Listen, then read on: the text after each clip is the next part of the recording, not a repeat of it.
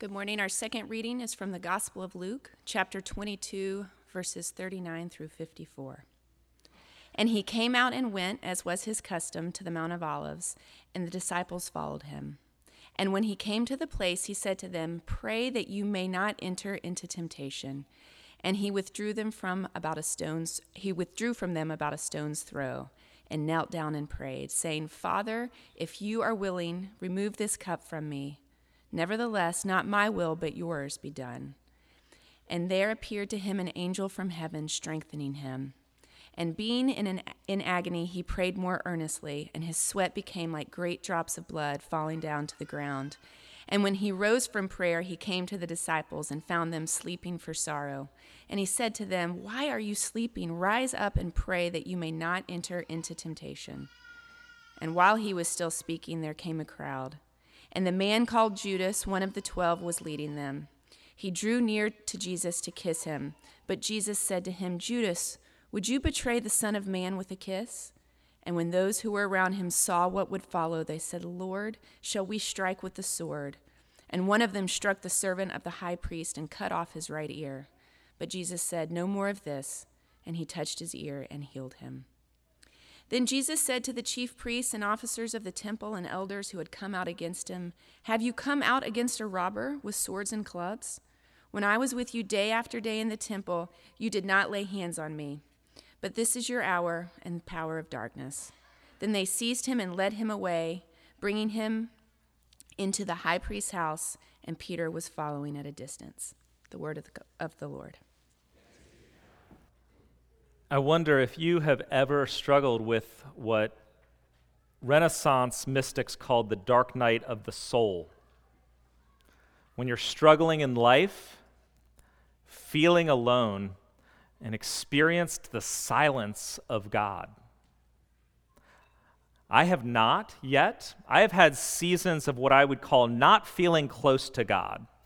Being a believer most of my entire life, I've had seasons when it was probably actually just my own laziness, when I went through months when I wasn't actually seeking God in an earnest way, not really praying much. Either that or just the fact that my emotional meter kind of goes from like 5 to 6. Some of you live on the 0, 10, 0, 10, 0, 10. And so I'm up at 6, I'm down at 5, kind of like on cruise control. Occasionally you have to slam on the brakes. But the result is sometimes that the feelings aren't there for God. My faith is still there, but not necessarily the feeling. So I'm not talking about that, just that kind of blasé that might be tied to our emotional style or just laziness. And I'm also not talking about what some of you in this room might experience, which is a silence from God because you don't actually believe in God. The thing about God is, yes, you can reject him, and his absence can affirm your belief that he doesn't exist. But I don't think that's what I'm talking about either. It's rather this: when you desperately need him, and you're earnestly seeking him, and nothing. C.S. Lewis talked about this after experiencing the death of his wife, Joy. Lewis didn't get married till later in life, and for 3 years he enjoyed this wonderful marriage and relationship with Joy, an American woman. And then when she was gone, he said he sought God and got nothing. Here's what he writes: "Meanwhile, where is God?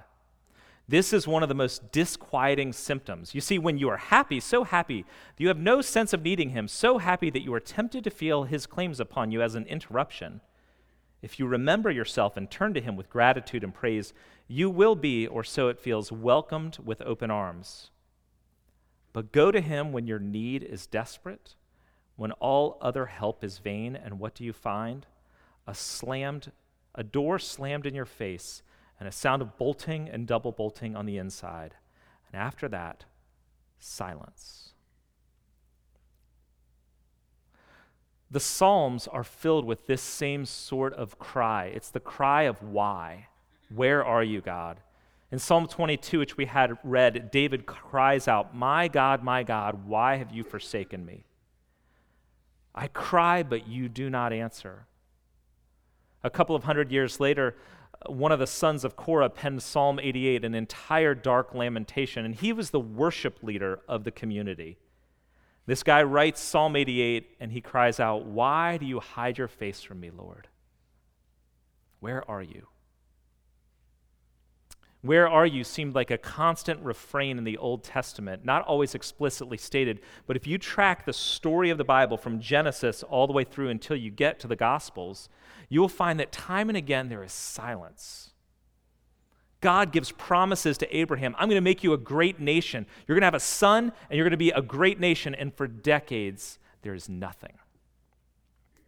Joseph, the son, the one with the Technicolor Dreamcoat, gets thrown into slavery in Egypt where he is languishing, far from his family. He ends up in prison, falsely accused, and for years, nothing. And then Israel, of course, ends up in slavery. Not quite the nation that was expected, but for 400 years, they're enslaved in Egypt. Where's God? Where are the promises? When's he going to show up? He does eventually, but 400 years of silence. After a couple of months, we're done. Where are you, God? Eugene Peterson, with his great pastoral insight, writes, "Belief in God does not exempt us from feelings of abandonment by God. Praising God does not inoculate us from doubts. Meditating on God's word does not insulate us from feelings of abandonment or darkness." He goes on to say, if you don't have a theology of the silence of God, you have a half-truth gospel. It's pretty strong. Jesus begins and ends his ministry in trial, in temptation, in battle with Satan. And the battle is basically, will you doubt or trust God? Is his way okay, or do you want to go your own way? Right? He's there in the wilderness in Luke 4 and Matthew 4, battling Satan, and Satan's saying, let's try another way. Does God really have your best in mind? Isn't there another way to accomplish this kingdom? And here at the end of his ministry, Jesus is in the Garden of Gethsemane, and again, he's battling Satan. It's not put there explicitly, but he's in this battle of doubt and of obedience. Can you trust the Father? Are you sure he wants you to go this direction? Couldn't there be another way? He cries out to God the Father, and there is seemingly silence on the other end of the line. But I think in that Gethsemane, Jesus' prayer there in the garden begins to reveal to us the depth of what Christ did for us. And that's why it's worth digging into a little deeper. So this is the night before he is going to be crucified. He has just celebrated the Last Supper with his disciples, and they head out singing the Psalms of the Passover. They're kind of joyfully singing. They're full of lamb and wine and bread, and they end up in the Garden of Gethsemane, the Mount of Olives, as Luke records it. Jesus liked to go there pretty regularly to pray, except this time there's something different going on, and he begs them to stay with him. And then he goes off by himself to pray, and he prays, "Father, if you are willing, remove this cup from me. If you are willing, remove this cup from me." Now, it's important to note the implications of the cup. Throughout the Hebrew Bible, throughout the Old Testament, the cup was symbolic sometimes of salvation, but more often of wrath and judgment. In Psalm 75, the psalmist says, "For in the hand of the Lord there is a cup with foaming wine, and all the wicked of the earth shall drain it down to the dregs." Isaiah, the prophet, says, "Stand up, O Jerusalem, you who have drunk from the hand of the Lord, the cup of his wrath, the cup of staggering." And through Jeremiah, the Lord says, "Take from my hand this cup of the wine of wrath, and make all the nations to whom I send you drink it." When Jesus is saying, remove this cup, he's saying, remove the wrath and judgment that I am about to face. Now, Jesus knew from some time before this that he had come to drink the cup. He knew the story of the couple in the garden rebelling against God and incurring the fall and the curse on humanity, that because of sin, God's wrath was coming on humanity, that all deserved to die, that all have fallen short. He saw it play out in things like the Passover, which we talked about last week, where God's wrath and judgment were going to fall on all of Egypt. The firstborn sons of every household were going to die for the sin of the family unless a lamb was sacrificed in the place of that son. And he knew the history of Israel going for centuries into exile, being put under the sword of the nations, which the prophet said was God's wrath and judgment on Israel for their sin. Jesus knew about the cup. And the cup that he came to bear was God's wrath and judgment for the sin of humanity. He knew he had come to die. Right? And we see this. If you go through and read the Gospel of Matthew, Mark, Luke, John, he tells his disciples time and again, I'm here to die. In Luke 9:22, he says to the disciples, the Son of Man must suffer many things and be rejected by the elders and the chief priests and scribes and be killed, and on the third day be raised. He told them multiple times, handed over, betrayed, killed, die, rise. Now, Jesus had seen crucifixions. You didn't live under Roman occupation without having seen a crucifixion. The Romans used it as a way to deter people from going against their authority. So extreme criminals and anyone who was considered to be seditious or rebellious would be crucified. It was a torturous, horrible thing, and people were crucified on the main roads in and out of a city so that everyone at some point would see them, their bodies, the horror. By saying, I'm going to Jerusalem to be killed, he knows what it's going to entail. What's interesting is in the Gospels, up to this point, he'd been very clear and resolute. I'm going to die. So much so that Luke records in Luke 9:51 that when the days drew near for him to be taken up, for him to die, he set his face to Jerusalem. It's a phrase that says, I'm heading this way and nowhere else. Even though later on the disciples are like, hey, Jesus, if we go to Jerusalem and you're going to die, let's go to another city. How about? There's lots of other good cities to go to. And Jesus is fixed on Jerusalem because that's where he is called to go. So he knows he's going to die. He knows what crucifixion is. And up to this point, he is resolutely heading there. Why does he now beg, remove this cup from me? He's in complete agony, Luke records.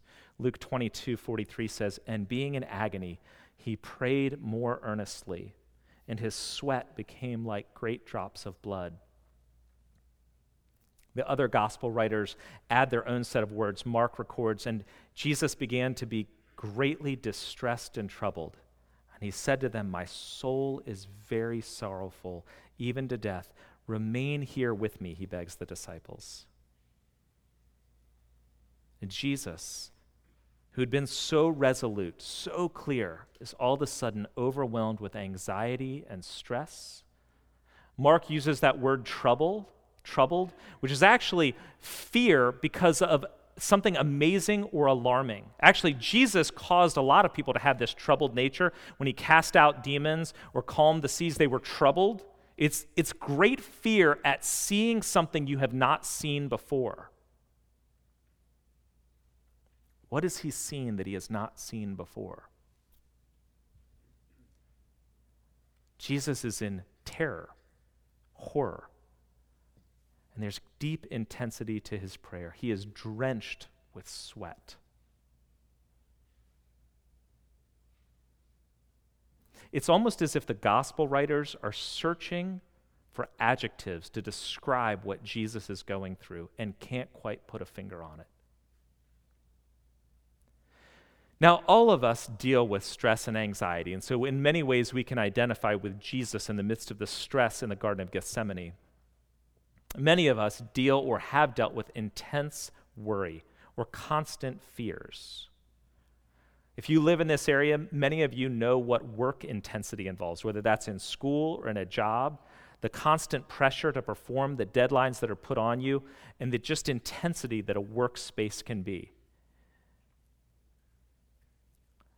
Many of you know the fear and anxiety of money problems, either because you are dealing with them or you fear what would happen if you lost your job, when you're not sure how you would make ends meet. And that can be debilitating, that just fear of how am I going to put food on the table? How are we going to pay for this house? If any of you have kids, you know what it is to have great anxiety for your children, worry for them. When they're little, it's often just worry that are they going to stay alive? As they get older, it's that fear and worry for them and who they're becoming, or the great pain that's caused by the choices they make as they get older in life, and you just have that up all night anxiety pit in your stomach. Most all of us at any age know what it is to experience that physical and psychological and spiritual agony. And I have to say, if I'm going to be honest, if I knew I was going to face Roman crucifixion on the next day, I'd be a little anxious too. I'd be in deep agony and distress as well. The problem is this, is that many people in history faced horrible executions, torturous deaths, terrible deaths without blinking. History is riddled with great people who faced death without this same sort of shaking. Socrates, of course, famously was forced to drink the poison, and really before they were going to have him execute himself, if you would, they offered him escape. It was like the keys were set by the jail, and they're like, here's some keys. If you escape, go ahead. And he wouldn't escape. He was not afraid to die, so much so that right before he's about to drink the poison, apparently his last words were to a friend of his saying, hey, don't forget we owe a chicken to that other friend of ours because we borrowed one the other day. So make sure to pay him back the debt we owe the chicken. Really, that's what you're thinking about before you're going to die. He is stoic and detached from this earth. He could die, it doesn't matter. Then there's the history in Judaism of the 7 sons of Maccabees, for which we get the whole story of Hanukkah.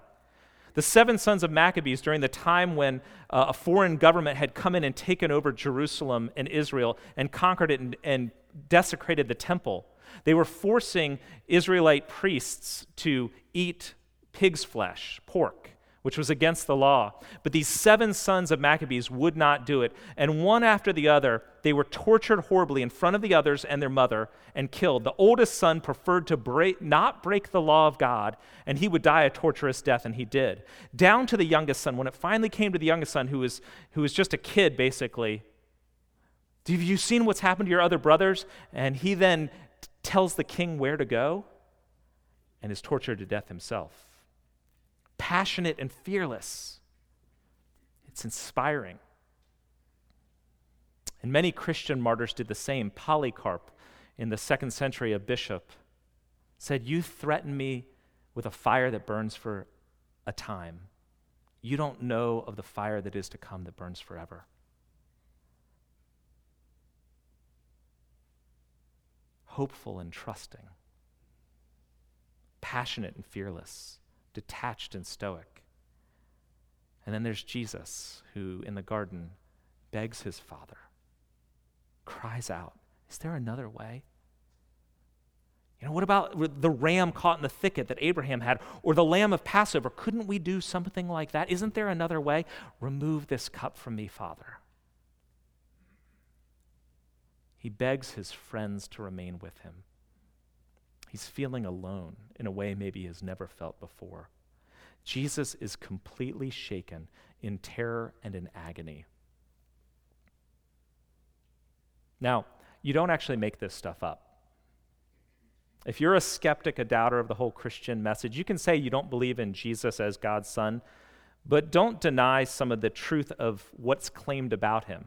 This being something in particular that reveals that there is integrity of writing here. So the ancient cultures valued courage, valor, maintaining your honor, and dying the man, if you would. So even to record Jesus' agony, his sweating prayer, his desperate plea that there would be another way, calls into question his worthiness as a leader, as a founder. This wasn't just realistic fiction where you make up all sorts of emotions to make it sound more realistic. Realistic fiction doesn't exist for another 1,800 years. Every myth of a founder exaggerated the claims of the founder and would hide any of their foibles, any of their problems. You didn't admit weakness if you were trying to elevate somebody to kingly status. Either he did or he didn't shake. And either way, you wouldn't record it unless it was true and it was important for the reader to know that he did. What was it that the reader is to know? One, Jesus was fully human. Second, Jesus was facing more than Roman execution. Now look, crucifixion was absolutely horrible. I remember reading a book a number of years back called The Anatomy of the Cross that was going through all the biology of crucifixion. It's horrible. Don't go read it. Or Mel Gibson's The Passion of the Christ, which is almost unwatchable. I saw it once. I don't need to see it again. It's graphic torture. It's horrible. Crucifixion was completely inhumane. But Jesus' dread in the garden is not because of torture and pain or a bloody death. You have to remember, Jesus was not just our physical substitute, like a Passover lamb, for physical death that we all deserve. Jesus came to bear the sin, the offense of all humanity. And he took the judgment and wrath of all eternity. There's something more going on the cross, for which crucifixion was simply an illustration. Necessary, but an illustration of something more going on. Here's the challenge, okay, if you want to look at what's going on here. The Bible claims, Christianity claims, that God is the source of all good. So what do you enjoy or like in life? If we were to list out things that you just enjoy in life, it might be things like food, a particular type of ice cream, a particular meal you would order because it's your birthday, a particular restaurant you like to go, you like a certain kind of a food, or it's comforts in life. Like, I know occasionally this winter when it's been particularly windy and cold out, I've been thankful for my bed and for the warm covers. Just grateful for the comforts of life that we live in the West. What do you like and enjoy in life? Think about just the fun and the laughter and the pleasure of playing games when you're a kid. I mean, just running around with your friends playing games, that joy and that laughter and that fun. Recess in 3rd, 4th, 5th grade. I remember being absolutely terrified at the thought of going into 7th grade because there would be no recess. I mean, 7 hours. 7 hours. And there's no playground at Thoreau? What do you do for 7 hours? Why, God? Take this cup from me.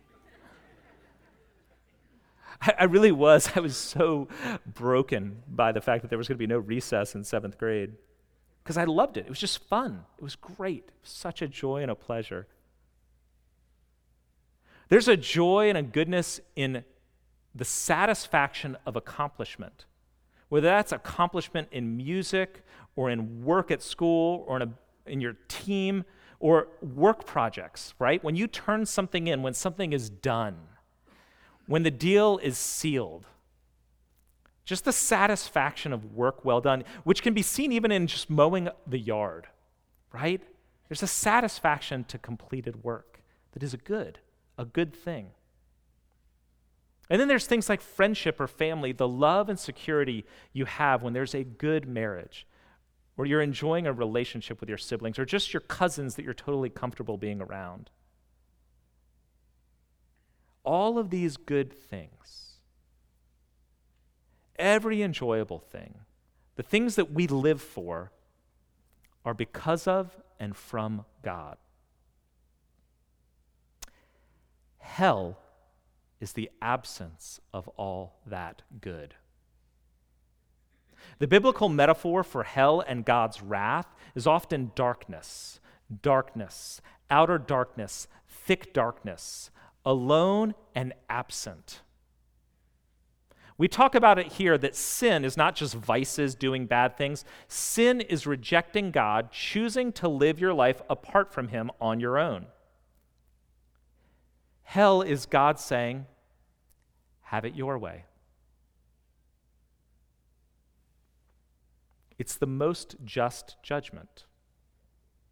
Now, this contradicts comedians who like to talk about hell as a party when they're hanging out with all their good friends. But what they're mistakenly doing in that whole joke thing is not recognizing that parties are good things.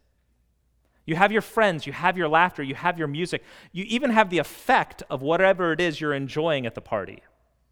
All those things are good things. Hell is not just more of what you like. One episode of The Simpsons has Homer sent to hell, and in hell, he's sent to the, what did they call it? It was the ironic punishments division. So he goes into a room where there is a demon, and the room is filled with donuts. And he's strapped into a chair, and they keep shoving donuts into his face. Until, it's however many minutes later, he's eating the last couple of donuts, and as they keep shoving them in, he goes, more, more, more. He's so excited. This is hell. I could do this.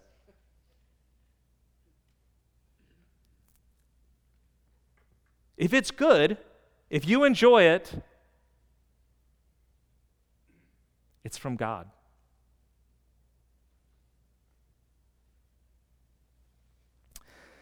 C.S. Lewis gives us a more stark picture of it when he talks about a critical, unforgiving person and what happens when that goes on forever. Hell begins with a grumbling mood, always complaining, always blaming others. But you are still distinct from it. You may even criticize it in yourself and wish you could stop it. But there may come a day when you no longer can, when you can no longer. Then there will be no you left to criticize the mood or even to enjoy it, but just the grumble itself going on forever like a machine. No joy, no goodness, alone, darkness. You want to live apart from me? Have it your way forever. Now contrast this with the intimacy that Jesus had experienced his whole life. In the Gospel of John, Jesus says, I and the Father and I are one. I do nothing of my own accord, but only what the Father tells me. Regularly throughout his ministry, Jesus went alone into a desolate place or to the Mount of Olives, according to Luke, in order to pray, just to be with the Father, to spend time with his Father. I and the Father and I are one. The Father loves me. But in Gethsemane, Jesus seeks intimacy with the Father on the night before his crucifixion, and he finds a shut door, bolted and silent on the other side. Tim Keller proposes this: God is the source of all love, life, light, and coherence. Therefore, exclusion from God is exclusion from the source of all light, all love, all coherence. In Gethsemane, Jesus began to experience the spiritual and infinite disintegration that would happen when he became separated from his Father on the cross. The reason why Jesus stumbles, even though the Stoics and the sons of Maccabees and Polycarp and the rest didn't, is because as he calls to the Father, he's getting a glimpse of what is to come on the cross. He's getting a foretaste of wrath, the absence of God. And he is shattered. A few hours later, he would be hanging on the cross, crying, my God, why have you forsaken me? And on the cross, Jesus experienced total apartness, total absence of God. He experienced the fullness of hell's forsakenness.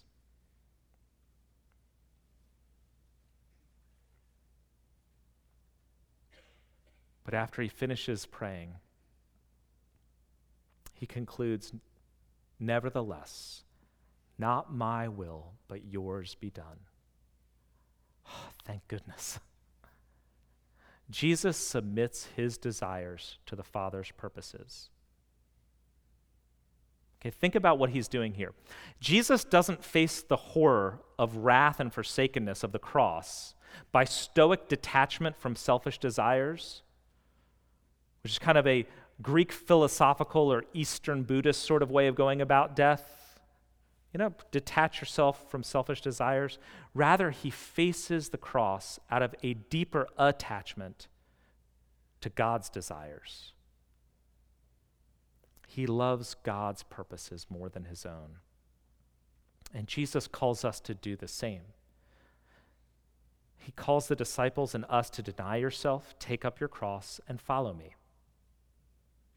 That means God wants us to trust him in our suffering, in our loneliness, in our heartache, in our hardship, and in our loss. When you follow Jesus, you do not get the desires of your heart. You get the desires of his heart. The challenge of discipleship is to see the difference between the two, to trust him and to say, okay, I want what you want.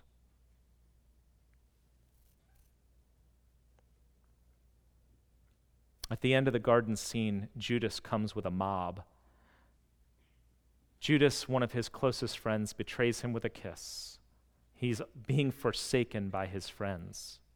But Peter is there to defend him.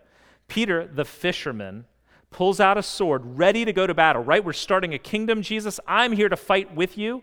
We're going to fight all this evil, swords drawn. And of course, Peter then cuts off the ear of the high priest's servant. So just so you know, Peter is not a deft swordsman. He's not like, and he cuts off the ear and is like, who wants some more? He was probably swinging for the high priest's head himself. Totally missed him. James and John are probably diving out of the way, and there's an ear that goes flying.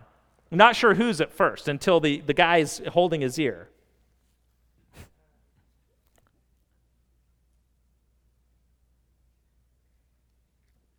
Jesus isn't here to fight that kind of a battle. When will you realize it? Instead, he submits to the Father's will, gives himself to the betrayer, and even as it's happening, he's extending love by healing the man.